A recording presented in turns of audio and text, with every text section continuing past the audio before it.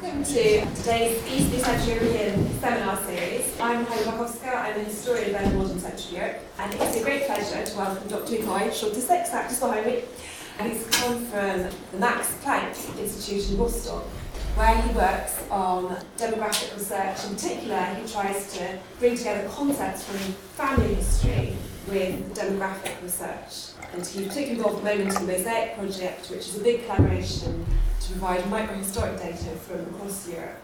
And he's talking to us today about family systems in historic Poland-Lithuania, demographic perspectives on civilizational divide in Eastern Europe.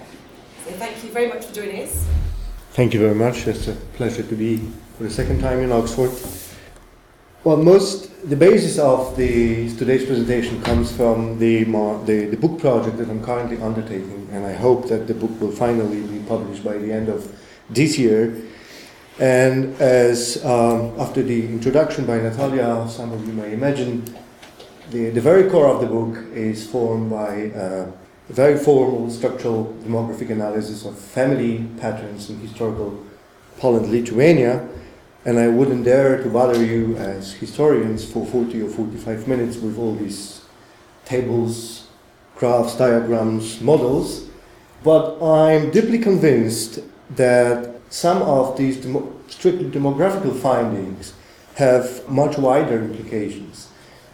Implications which go much beyond the usual terrain of demographers or historical demographers. That's why I call it the experiment. It's also an experiment in the sense that I will use demographic data and try to interpret them in a way which is not very usual for quantitatively oriented demographers. So just to give you a little overview, I will start with a very brief discussion of what is known as symbolic geographies pertaining to Eastern European space. This will be a very, very, very brief introduction because the topic in itself can become a separate issue. Then I will explain a little bit how demographic variables pertaining to family systems can be interpreted in cultural as features related to cultural systems. And then I will introduce the database that I have built, and actually I think it's worth remarking that actually I started working on this project and I started to work on this database back in 2006 when I joined as a Marie Curie Fellow the Cambridge Group, and so it's been already 6 years and I hope to really get rid of this. And then the next point is the very core of the presentation, which is basically showing you the striking differentials in family organization within historical Poland-Lithuania. And then I will try to interpret and partly also explain those observed differences by turning into more qualitative evidence that is taken from existing ethnographies of different areas of historical Poland, and also qualitative evidence taken from village card rolls, card protocols, wills, and testimonies. I don't think I will have time to delve into the very last point, which I think is also very important, but I will probably only remark briefly at the very end while concluding. So the very fact that Poland-Lithuania was located in this particular part of Europe allows one to move into the terrain of which is traditionally not occupied by historical demographers.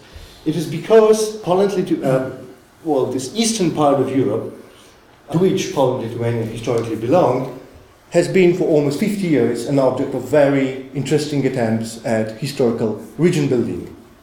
And one could suggest three different ways the scholars have been dealing with the problem of region building in historical Eastern Central Europe by looking first at those whom I call Eastern Europeanists, who simply assume that everything that is east of Elbe River can be considered as a one big region, largely characterized by backwarded socioeconomic setting, which could likely provide Europe with the first model of underdevelopment. And actually, and of course, one could here refer to scholars like Wallerstein, Hungarian economic historians Bernd and Ranke, Perry Anderson, Gail Stokes, and some others.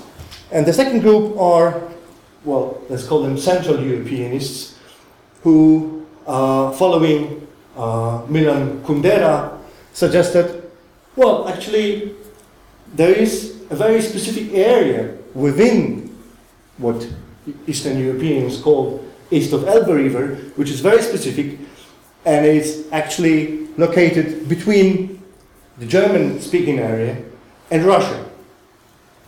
It is politically in the east. I mean, Kundera was writing in the time where the Iron Curtain was still there. It's geographically in the center, and it's very much culturally in the west. And of course, one of the most important elements that all those scholars referred to was the importance of Western Christianity.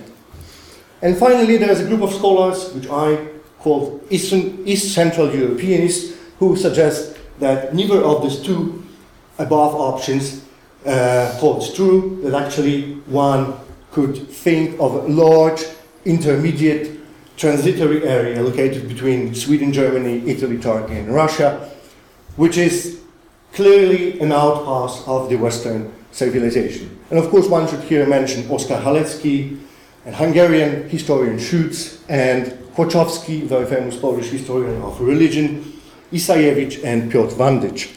And of course, in all those attempts, Poland and Lithuania featured a very important position. Halecki, for example, argued that Poland and Lithuania as such was very definitely part of Europe. Wandyk suggested that it actually can be interpreted as an intermediary territory between the Latin and Byzantine civilizations. However, still he believed it was an integral part of the first one. Kłoczowski looked at the issue from a slightly different angle, arguing that the Poland-Lithuania represented a sort of cross-cultural territory with various influences, counterbalancing and mixing.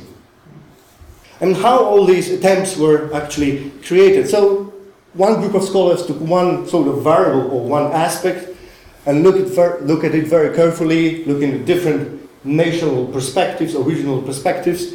For example, one prominent group of scholars look at socio-economic developments, particularly at one of its aspects, namely the phenomenon of the second serfdom. Others look at political structures. All of them have been largely using the modernization paradigm. Others looked at what they call the shared cultural traditions, cultural encounters, but very much from the perspective of the elites. Others yet considered diffusion of legal aspects, in particular the spread and diffusion of the concept of the German law jus teutonicum. But what is very clear that in none of those approaches one could find any interest in looking at the problem of region building in this part of Europe from the perspective of family organization. Well, this is a little bit odd if we consider how important the family is and has been. And, Bourdieu and many other sociologists suggested that, family is of prime importance in social reproduction and for the transmission of values. Anthropologists and other scholars argued that the family is an arena for the expression of age and sex roles and for the kinship, socialization, and economic cooperation. Well, recently, some very clever economists found a very interesting correlation between economic prosperity and different types of family structure. Others yet suggested that family relations provide the model for political systems and can be interpreted as the source of political culture. That, of course, comes directly from the very influential book of Immanuel Todd from 1980s, Explanation of Ideology. And finally, scholars working in the development of welfare regimes suggest that differences in welfare systems in contemporary Europe can actually be traced back to different historically grounded family structures. So, following this agenda, we could think of the concept of family system. Here is a very conservative definition.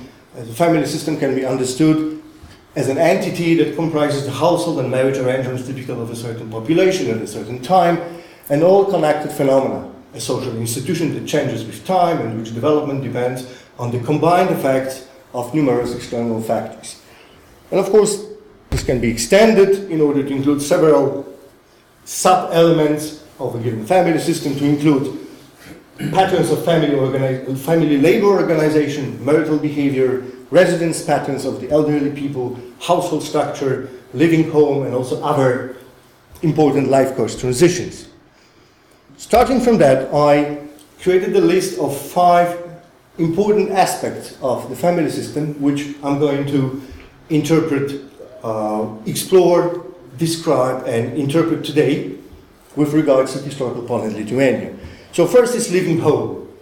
Well, of course, it's one of the major points in the individual life course, which has very important implications for lots of individual outcomes like childbearing, labor force participation, union formation, etc. Service, what I mean here is the fact that has been confirmed for many Northwestern European societies of the circulation of wealth outside the family economy between living home and marriage. And it has been considered to be a cornerstone, a key feature of the very unique Northwest European family system, particularly in England and in the Low Countries, and also partly in Scandinavia.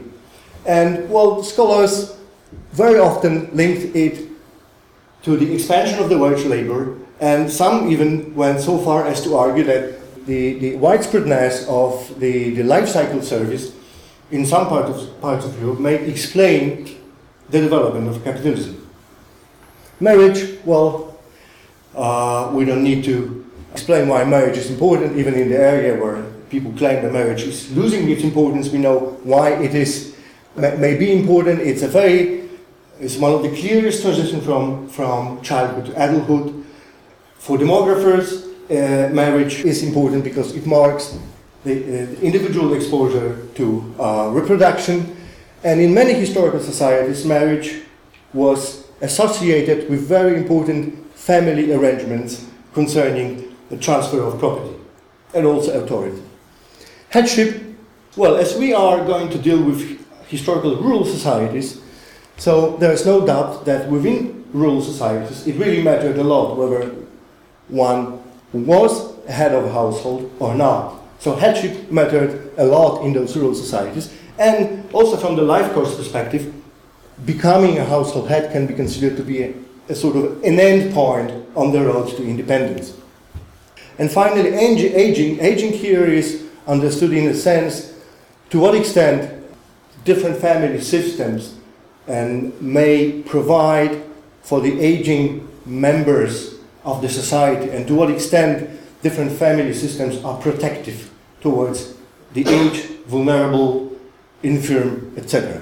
And of course, as such, this sort of variable is closely linked to such aspects as familial loyalty, family ties, the strength of family ties, which can all be termed to some extent as the extent of what is often called familism. Okay, there's one important frame of reference for us before delving into the analysis is the notion of Kresy. For those who are a little bit familiar with the history of Poland and Lithuania, or with the history of the Second Polish Republic, this will definitely ring the bell. I mean, Kresy, literally, confines, limits, borderlands, were those territories which were lost, the eastern part of territories that was lost as an effect of partitions. And these were also territories which, back into the 16th century, were gained by the Kingdom of Poland in the effect of the union in Lublin in 1569. And over the course of history, these eastern territories were imbued with very complex meanings, referring to cross-border identities, inter-area frontier, outpost, etc. And actually, their features were the following. They were clearly different in many, many aspects, both in terms of prevailing agrarian regime. They were different in terms of ecology. Well, some people refer even to sort of primordial qualities of the people in Kresy, who were considered not fully Polish or not even fully European. They were simply considered to be different. And one of the famous Polish anthropologists, actually the student of Malinowski, Józef Obremski, who was conducting a fieldwork in early 1930s in the Kresy area in southern Belarus, considered the area that he was visiting the Polish Trio grounds, referring to the famous area studied by Malinowski himself. And again, I have never come across any suggestion that the reason why the Kresy were different was because the people who inhabited this area were different demographically or different in terms of how their families and domestic groups were organized. So, in a sense, this is another incentive for us to look more carefully at the demography of historical family in those territories. Okay, let me tell you briefly about the data. So over the many years, I have been building a database which is composed of what is commonly referred to in historical demography as census microdata. These are not censuses as such in a modern sense, but these are different types of residential individual level listings, listing inhabitants of villages, parishes or estates individually by their domestic groups. Those who know Polish, you can see clearly that people are listed by dom. Dom is simply house or hut. Chałupa is another name for house. So I have collected hundreds of them, and all of them contain a standard core set of demographic information like, well, name, last name for household heads, relationship to the head, age, sex, and sometimes, but not very often, socioeconomic position or occupation. This is the spatial distribution of those data. Each point refers to one parish or one estate. So as you can see, that there's a pretty large coverage. This is actually a very extensive database, which consists of more than 200 parishes, almost 27,000 households, 160,000 people. And well, from the point of view of contemporary existing collections of census microdata, this is nothing. But I mean, for historical population of the late 18th century, this is a pretty big collection of individual level data. As you can see, the coverage extends from Western Poland and including also Silesia at the time under the Prussian rule into a very transitory area here nearby Lublin, then into Ukraine and Belarus. Well, using different statistical devices, those individual points, parishes were grouped into larger regions, and these larger regions into even more larger regions. So basically, in today's presentation, what I'm not referring to is the notion of variation. I mean, I spent quite a lot of time dealing with variation on the conference organized by Philip last year. So I hope Philip will excuse me that I will take a much broader view now, looking at those big regional groupings. I mean, this is actually supported by lots of statistical testing of within and inter-regional variation. So I'll be talking primarily about those three big clusters, West, East 1, East 3. And just to show you how this distribution would look like if you put it on a contemporary map of Eastern Europe. And well, you may ask yourself, well, okay, I mean, but there are white spots here, white spots there, etc., etc. Well, of course, I mean, it took me several years digging in the archives and also dealing with the Mormons, getting the data from them. And I'm pretty much convinced that actually this is almost the best one could get from what is available, what actually survived after the Second World War in terms of distribution. And Natalia just mentioned the Mosaic project, and within the Mosaic project we have managed to get lots of data for Lithuania, lots of data for Latvia, and also lots of data for this so-called right bank Ukraine. But I mean, this is not going to be included in the book, and actually it would definitely add some important dimensions to what I'm presenting today, but I think this will suffice to show you very clearly the existing contrasts within the country. The important thing is that all these parishes, all these places, all these data refer only to rural populations.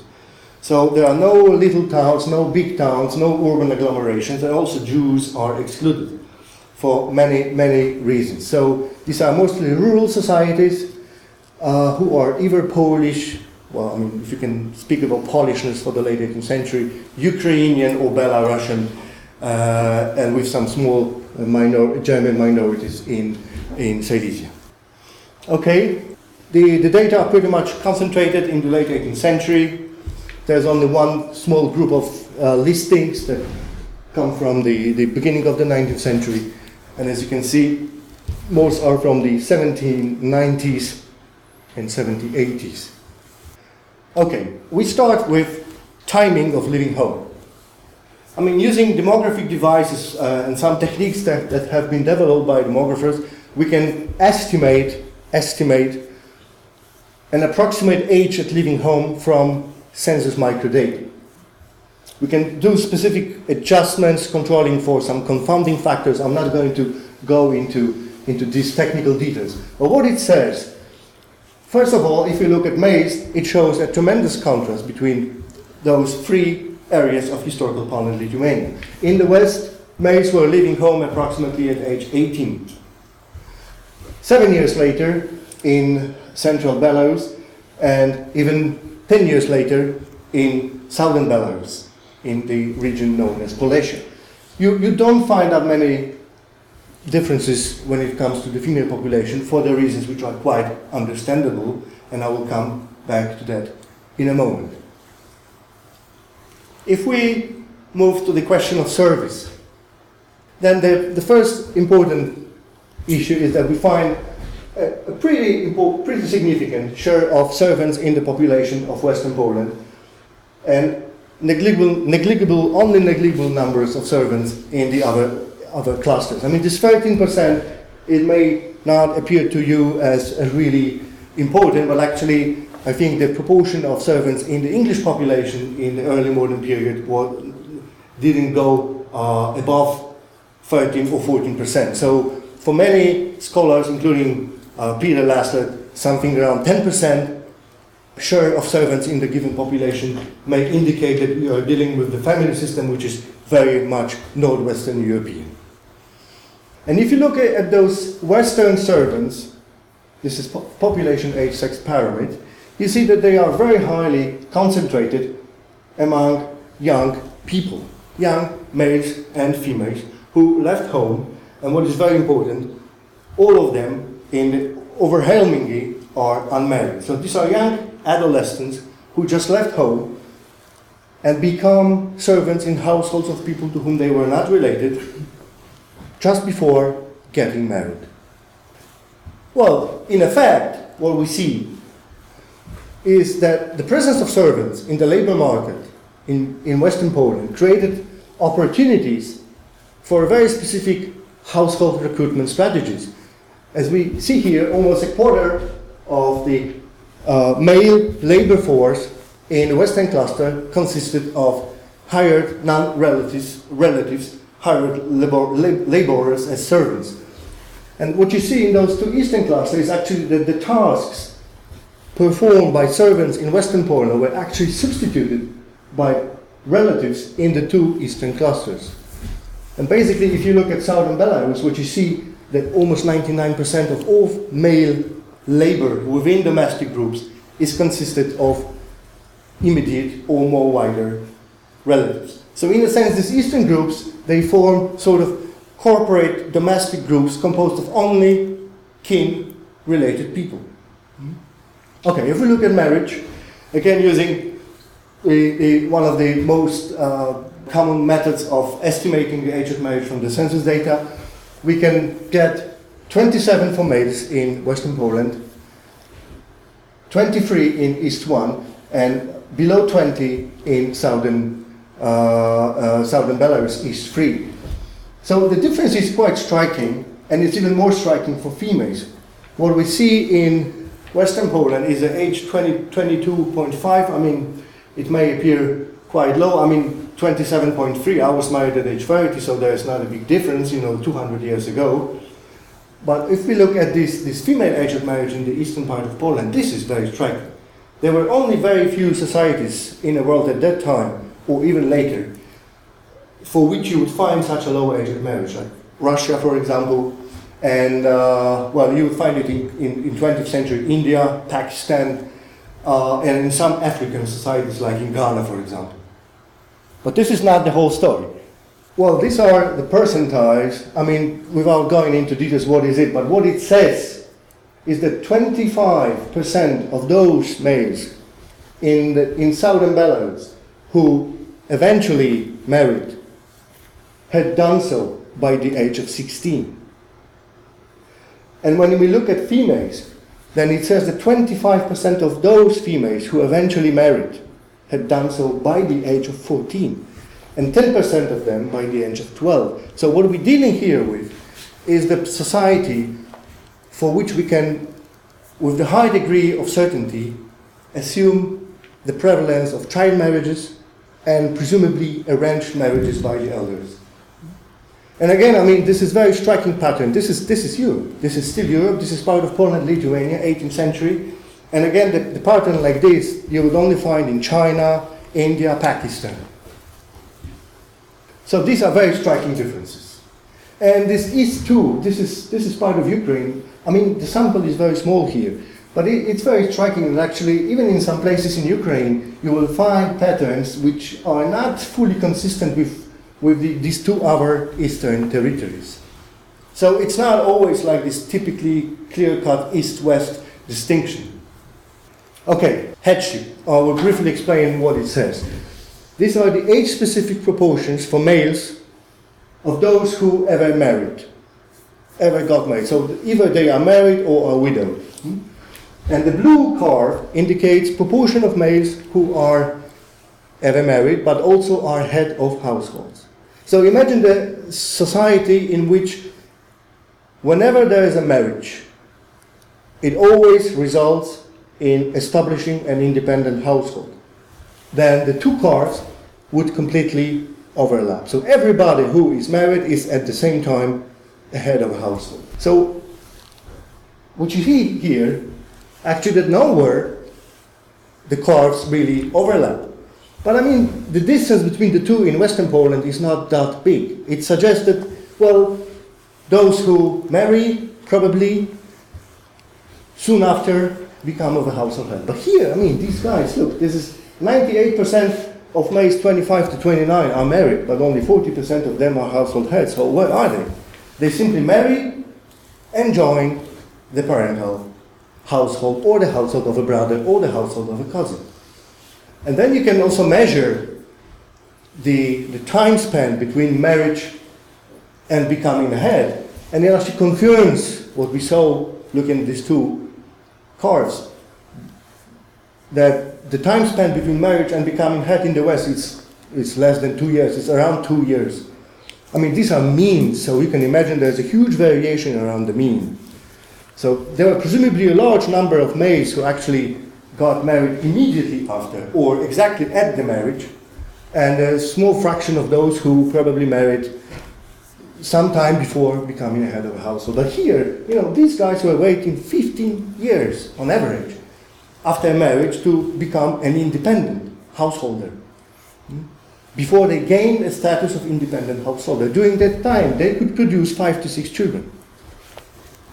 So again, this tells you a little bit about how what we can call the road to independence, how much it differed between those areas of historical Poland. But there's another problem, interesting problem in these two cards.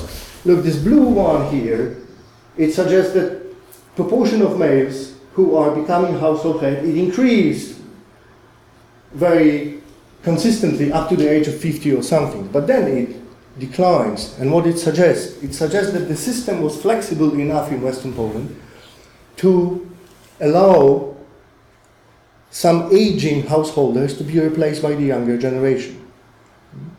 Whereas once you became a household head here in the East, you are the household head until your very last days. So again, this tells you a little bit about the structure of intergenerational authority and about the importance of seniority in the life course decisions, and also in terms of simply householding. Okay, I'll just skip that. Okay, the structure of domestic groups. probably as historians, maybe as anthropologists, you came across, some research that was suggesting that actually looking at household structure is important. Just to show you very elementary statistics, distinguishing percentage of households which were simple, consisting of parents and children, and multiple family households which consisted of at least two conjugal families living under one roof. It's 80% in Western Poland were simple. This is higher than in England.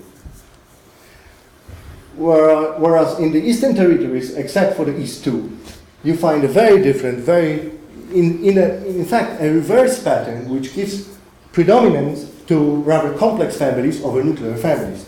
And just to illustrate you the point, I created this scatter plot.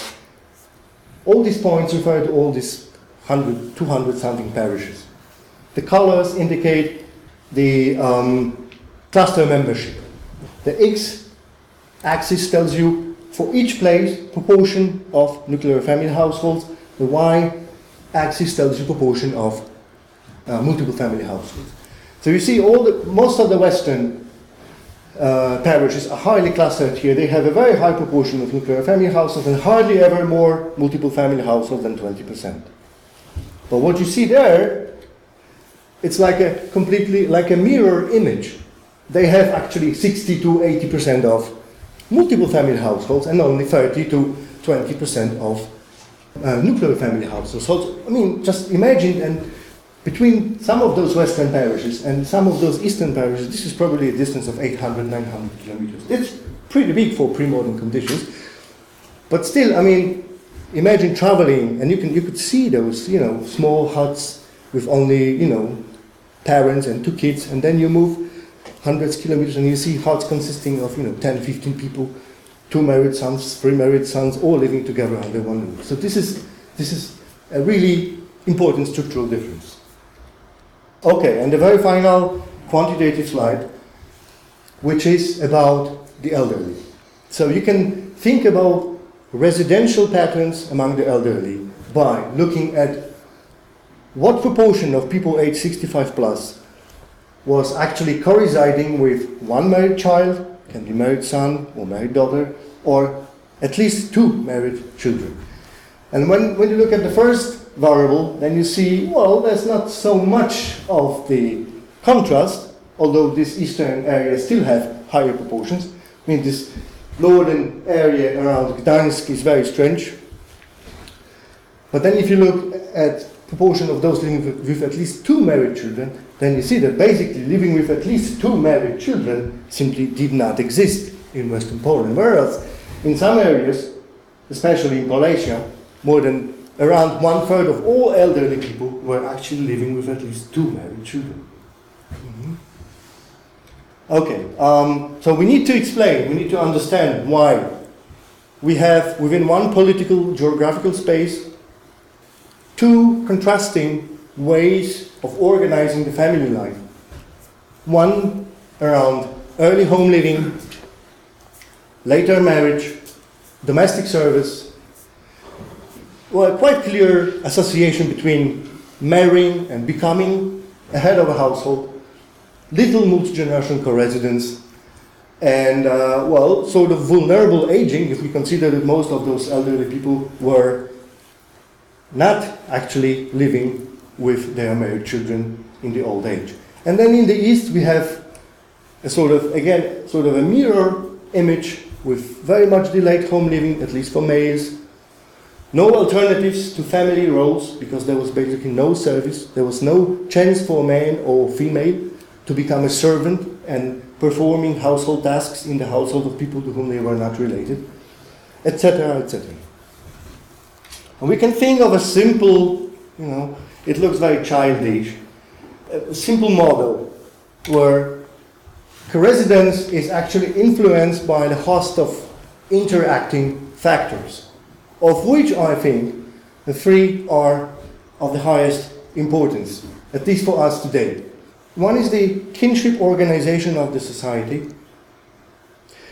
The second is the religious affiliation of the given population, because I believe that both influence sort of preferences, or economists would say tastes, regarding postmarital residence, age at marriage, and different structuring of life course transitions.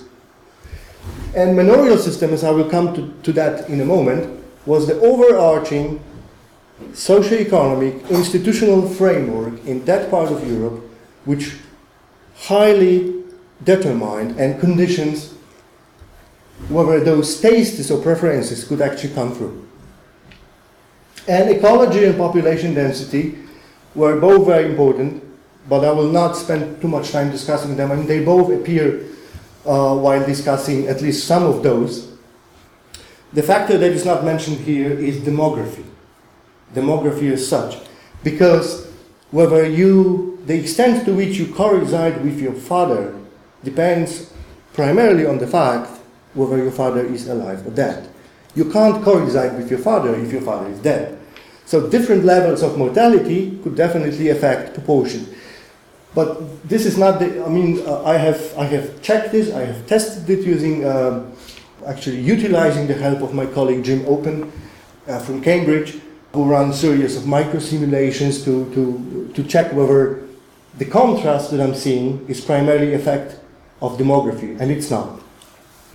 Okay, the first issue, and I think the most important issue, are the divergences in historical kinship organization. This is the map. I'm sorry it's in Russian, but I couldn't find a better one. Maybe some of you can read Russian. Showing the distribution of Slavic people in the eastern part of Europe. Western Slavs, Eastern Slavs, Southern Slavs. I mean, this is not just an artificial division. This is actually the division that, well, it exists in scientific literature, and also it carries on a certain meaning. Scholars like Henryk Bochmiański, Kadlec, and Oswald Balzer, they all suggested that already from the earliest medieval times there existed substantial differences between these Slavic groups. Not only between Western and Eastern Slavs, but also between Western Slavs and Southern Slavs. I mean, Southern Slavs are, in many respects, very, very particular. So anybody who has ever worked on the Balkan area would find a lot of very surprising features which have never occurred in other parts of Europe. But the crucial point about these divergences is the fact that among Western Slavs, according to Bochmiański and some others, very early occurred the disintegration of the original corporate patrilineal groups. I mean, when the Slavic people were migrating, they were migrating in groups, in sort of descent groups. Groups formed around the ancestor, the chief. So they were patrilineal groups, something like clans, but not exactly like clans. Once they settled down, well, obviously in Western part, among Western Slav, these corporate lineage groups became slowly disintegrated. And it's pretty much established that among Western Slavs, by the end of 15th century, you won't find in illegal sources indicators of the existence of corporate lineage distant patrilineal groups.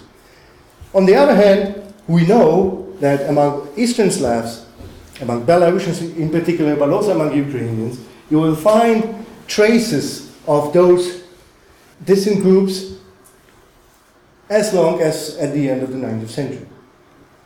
They were diminishing during the course of the 19th century, but still, as Yefimenko argued, in the 19th century, they were still mentally not adapted to the rules of individualized property. And she was referring to this sort of historical heritage, thinking in terms of lineage, thinking in terms of distant groups. Okay, why do we think it's important, the distinction just being made? Well, because within the lineage, individual life course decisions are embedded in a kin-based pattern of decisions. They are surrounded by kin, especially marriage. Marriage is not just a matter of individual decision. Marriage is a mean to make alliances between one lineage and another lineage. And this is why the marriage needs to be tightly controlled by the elders. And it's also very important that the marriage occurs earlier, because the earlier it occurs, the wider the means at the disposal of the elderly to control newlyweds. Also, the lineage groups, they foster residential and economic communes of kinsmen, of the male lineage, and joint management of the property.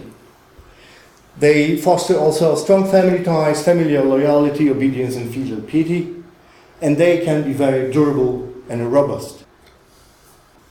Here I would like to present you some qualitative evidence which I hope will shed some additional light on those differences.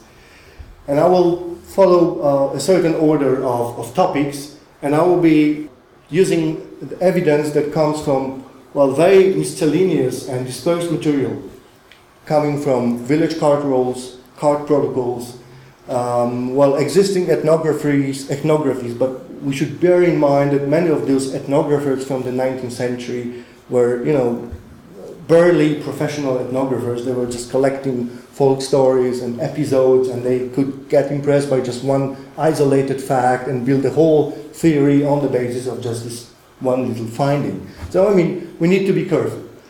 So, when it comes to living home, on the left side we will always have the Western population.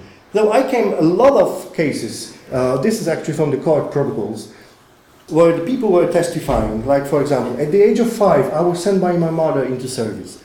I left Żeroń, the village, as a young boy on my father's order and served at many households in various villages, 1746. Up until I was 10, I stayed with my father, then I went into service as shepherd, 1754. And you can multiply this sort of testimonies. What happened in the East?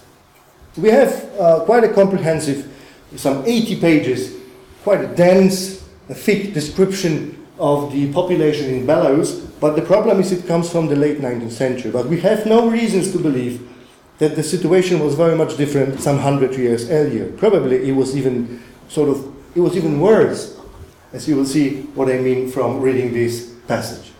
So Jeleńska, describing the pattern, how the family was constructed organized in Belarus, she indicated that the happiest and the wealthiest huts are those in which the entire family works on a single patch of land, to which the elderly encourage their children. The young left the family nest only in extreme cases, when life in the hut was strained with hardships, with too many mouths to feed. So again, we see a clear contrast between this miscellaneous but still very telling evidence of young people leaving home, being sent, or just wishing to be sent for service in another place outside the family of origins, and this concentration of family members under one roof in the Eastern territories. Well, the big issue is to what extent the elderly in the West and the East could actually interfere in the matrimonial decisions of their offspring. No doubt, across all Poland and Lithuania, elderly have always had a say about their children's marriage, whether there was Western, Southern, or Eastern part.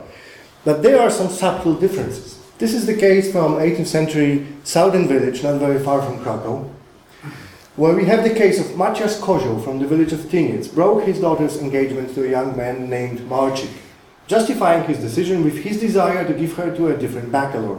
When, however, even the second attempt to marry her off fell through, despite the commitments her father had made, the village court became interested in the matter.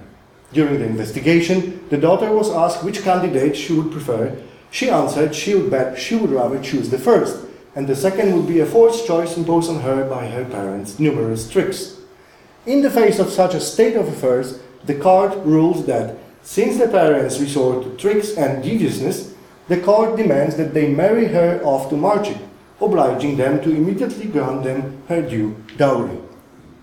So this is a very interesting case showing you that there is a non-familial institution that is actually interfering in the family affairs, and this is the village commune composed of village elders who were sort of captivated by tricks of an older generation who tried to manipulate the daughter into an arranged marriage.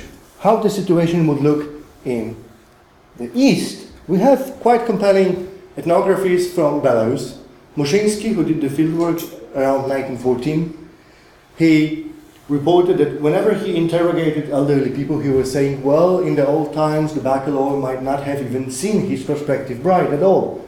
prior to the wedding. And this is actually corroborated by far more extensive evidence collected by Obremski, already mentioned before, who interviewed several men in several villages in Polesia, in Belarus. And this is one of the very telling, extensive testimonies. This is early 1930s. If only there were at hand a nice pair of oxen, the father would sell the oxen, take a barrel of vodka, go to get the godfather, and together they would go to fetch the girl with whom they alone had picked up, without asking me, their son, for my opinion. They go and take the girl as they please. If the girl is a local of the village, then the boy knows her, but hides himself out of shame that it is him whom his father and godfather are marrying off. If she comes from a different village, then he has no way of knowing whatsoever what kind of girl she is, blind, crooked, lame. He doesn't see her at all until the day of the engagement. So providing this sort of informant, he was probably 60, maybe 70 in early 1930s, he's probably referring to the situation from the late 19th century. So, I mean, we have many reasons to believe that the situation was very much the same, or even worse, at the end of the 18th century. Okay, talking about the elderly. Again, he is a doyen of, Kolberg is a doyen of the Polish ethnography. He collected lots of folklorist information from different parts of Poland, but luckily he also conducted a fieldwork in the central part of Poland, which is actually covered by my database. But again, this is around mid-19th century. And he reported from the area known as Kujawia that the youngsters show much respect for the elderly. A farmhand, even if already married, will salute a venerable horse and bend to his knees before him. This doesn't mean that the young generation does not stand for beggarhood, superfluous old men no longer capable of tending their grandchildren. The practice, however, is perceived as natural and doesn't insult any of the involved sides. Well, I mean, it's just a hint. Probably he saw some strange cases. We don't know exactly to what extent the practice of really not caring for the aging parents was likely in that area. But well, let's confront it with what we know from the East. Again, referring to Obremski, he even coined the term patrolatria, which refers to godlike sanctity attributed to the father. And his concept is really backed up on the pages of his 600 pages book by lots of testimonies pertaining to the call of the father and the importance that is attached to the older generation, to the opinion of the older generation. So he argued actually the cult of the father was one of the most prominent features of Polesia's grand familial organization. Well, we know that the picture is not that black and white because we know from another 19th century scholar who was carefully in the second half of the 19th century going through protocols of court records in Belarus that actually they were cases of really disobedient children who even beaten their parents, their elderly fathers, etc. But, I mean, it still suggests some possible contrast which would need to be, checked with probably more extensive documentation. Okay, and two final issues. I mean, all these features that I have mentioned so far, presumably very strong parental authority, probably stronger in the East than in the West, and parental interference into children's marriage would not be possible if it wouldn't be sanctioned or molded by additional factors. And I have reasons to believe that the division between Western and Eastern Christianity that was prevalent on the territories of historical Poland, Lithuania, had important implications in this regard. Why? We know from Jack Goody's work from early 1980s that there existed important differences between Western and Eastern Christianity, crucial for the understanding on the development of certain types of families and marriage in Europe. First of all, we know that the institutional power of the Eastern Church, including the Greek Catholics, I should probably, for those who, they are not Catholics, they are Orthodox who were forced to obey the rule of the Vatican. That was the sort of very strange and not very long-lasting compromise within historical Poland, Lithuania, and Natalie probably she knows much more about this. But in terms of liturgy and canon law, they were much more like Orthodox than like Catholics. So what we know about the Eastern Church, the Greek Orthodox, is that it has a much, much weaker institutional structure than the Catholic Church. And hence, I mean, that's also actually the argument of Goody and also Mitterauer. This Eastern Church was much less successful in prevailing against the long-term effects of the kinship customs and practices of the pre-Christian substratum. There were also some doctrinal differences between Western and Eastern churches. As far as I can say, upon the reading of a very informative essay by Lloyd Bonfield, the Western Christianity, within the Western Christianity, there was basically no requirement for parental consent for marriage. This is because of the consent theory of marriage that comes from the 12th century. I don't remember the name of the Pope who actually made the case for this, but it actually functions in the literature as one of the important features, differentials between Western and Eastern Christianity. And actually within Eastern Christianity, my reading of several works, including the work of Levin, suggests that parents had both the right and the obligation to arrange marriages. And also there was a requirement of the parental permission for marriage in law and custom. And well, you will find also very much the same pattern in Russia, which is strictly Orthodox. Okay, well, if you want to learn about some strange rituals which were not possible to be eliminated by the Eastern Church, this is what we know also for eastern parts of Poland is the prevalence of the very important ritual, which was the part of the wedding ritual, which was called the pokładziny. It was about testing the bride's innocence, but it was actually before the wedding took place. I mean, the traditional wedding in Belarus could last for 2 weeks. It started from, there were certain procedures that were going step by step, and at the very end there was the wedding. So, but before the wedding, the ritual was made to sort of test for the bride's innocence.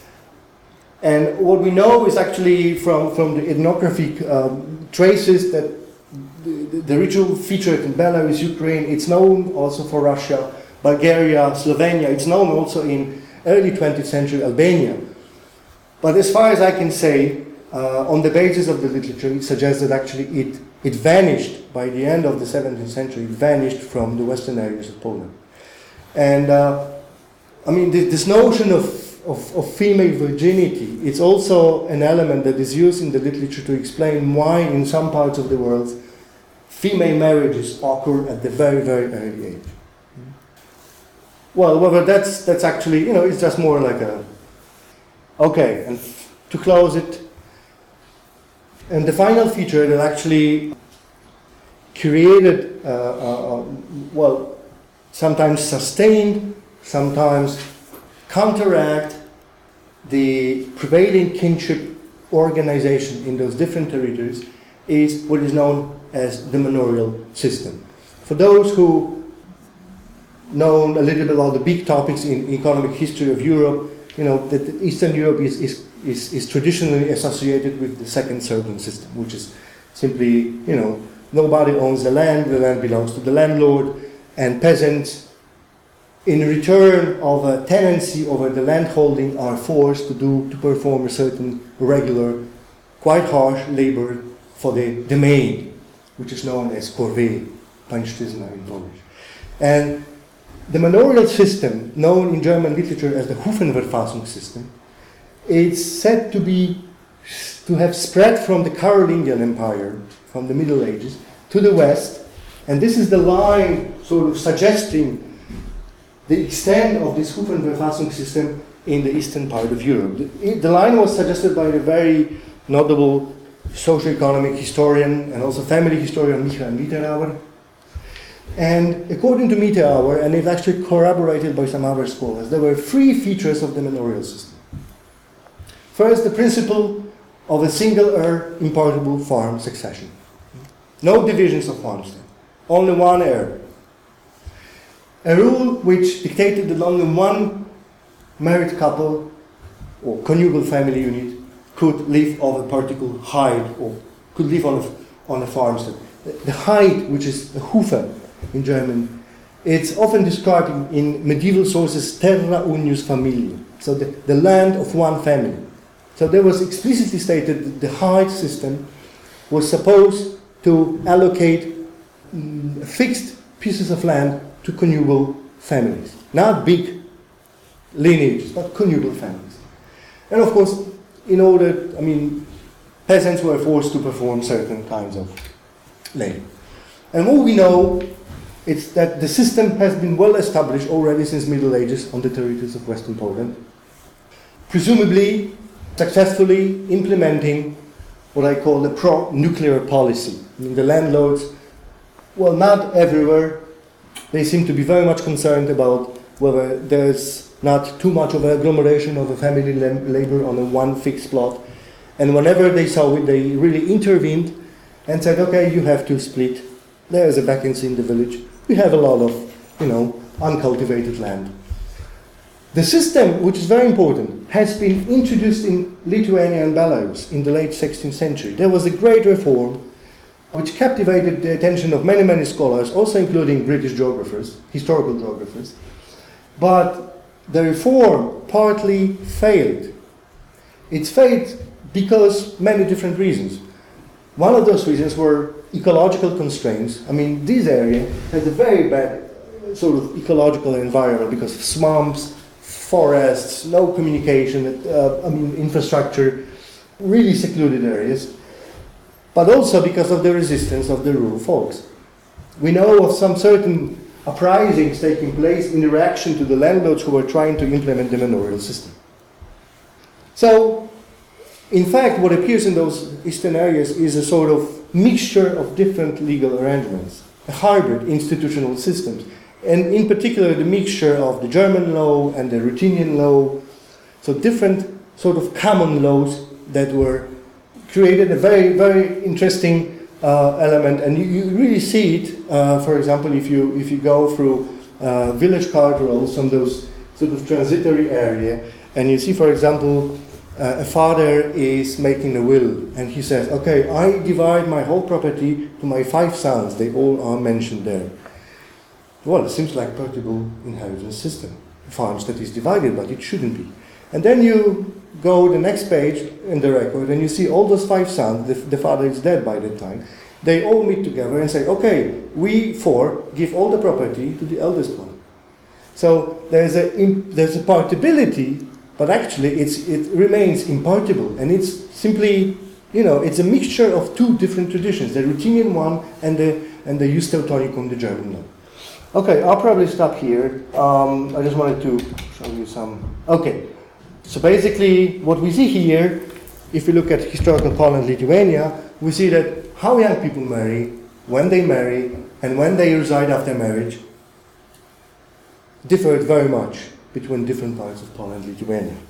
What also different were how they were making different critical life course transitions, and how these life course transitions, like transition to marriage, transition from marriage to headship, have been structured. It seems also that intergenerational relations and authority patterns also differ. Recall that figure where I showed that the blue curve was declining, suggesting that actually parents were stepping down and allowing all the younger generation to step in and take over the headship of a farmstead, quite unlike in the eastern areas. It also seems that economy behavior and attitudes towards household recruitment were also different. Because in the eastern areas, householders were simply not hiring servants. It was simply impossible. Well, there are also certain proverbs which still exist in Belarusian, which I was able to track down, suggesting that going into service is the highest possible shame for the family from which you come. Naniausa jak prodausa, that's the Belarusian sentence.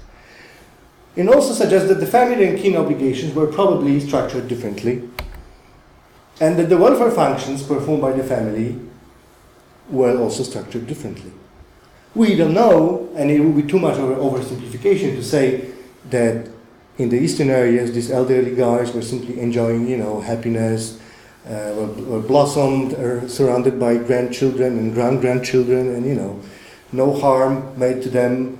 But I mean, this is looking at those families from the perspective of a household structure. We see that actually, it's probably better to be surrounded by married sons and grandchildren than to be surrounded by people to whom you are not related in old age. I don't know.